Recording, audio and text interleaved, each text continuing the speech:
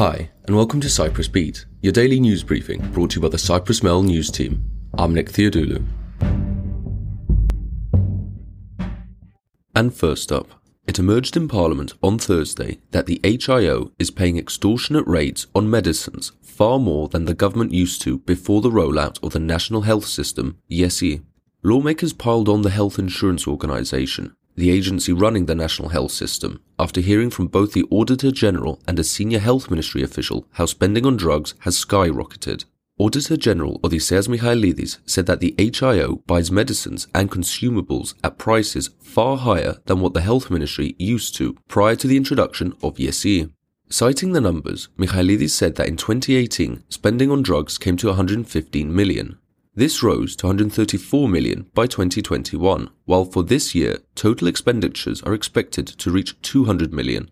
Weighing in, the Health Ministry's Permanent Secretary, Christina Yanagi, said that before Gesy, the ministry would drive a hard bargain when negotiating drug prices. She said, however, that this no longer appears to be the case. And next, Cyprus has repatriated close to 7,000 migrants during 2022 and is a model within the EU for such returns, according to Interior Minister Nikos Nouris. According to figures from the European Border and Coast Guard Agency, Frontex, 20,748 returns were registered across Europe in the first 11 months of the year, a 40% increase on 2021. As of the end of November, Frontex was deploying 2,300 personnel, over 60 vessels, and more than 270 patrol cars at Europe's external borders. In Cyprus, there were 25 Frontex personnel deployed, plus 15 returns officers. Kostas Konstantinou, Permanent Secretary at the Interior Ministry, told MPs that by the end of October, some 17,000 people had crossed into the territory controlled by the Republic, almost double the number recorded in 2021. Meanwhile, it also emerged on Thursday that the German Secretary Olaf Scholz conveyed Germany's solidarity with Cyprus to President Nikos Anastasiadis, who, during their recent meeting in Berlin, expressed his country's intention to receive 500 asylum seekers from Cyprus. And moving on, lawyers in Cyprus on Thursday morning held a 2-hour work stoppage protesting against new rules issued by the Supreme Court that would open way for express trials.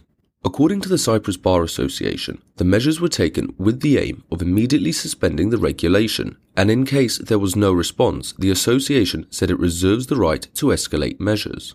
In a statement, the association expressed both its opposition and its concern about the multiple and serious consequences that arise through the new rules. It argues that, quote, "The only thing that is achieved through the promotion of unilateral solutions is the unbearable pressure on lawyers, litigants, and judges to proceed with the proceedings seemingly at a rapid pace, a fact that further inflates the problems in the field of justice and irreparably harms the rule of law and the Cypriot citizen."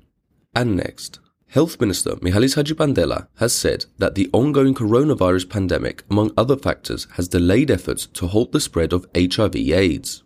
Despite this, Cyprus remains committed to the revised targets set by the Joint United Nations Programme on HIV and AIDS by 2030, the minister said in his address to mark World AIDS Day.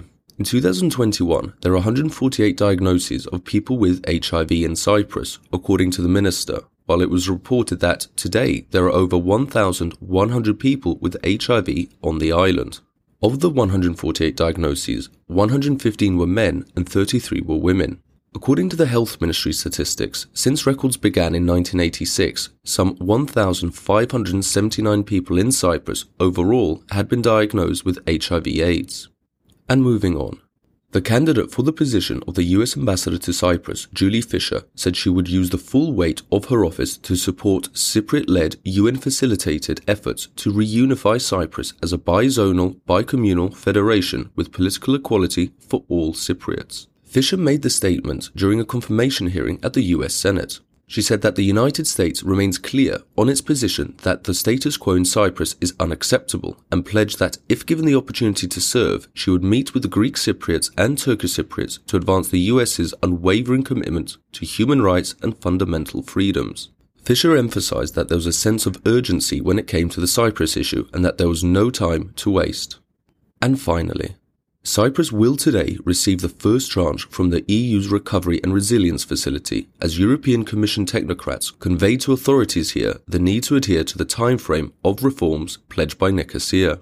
News of the impending release of the €85 million tranche was confirmed by visiting technocrats of the European Commission's Directorate General for Economic and Financial Affairs during a discussion at the House Finance Committee held on Thursday.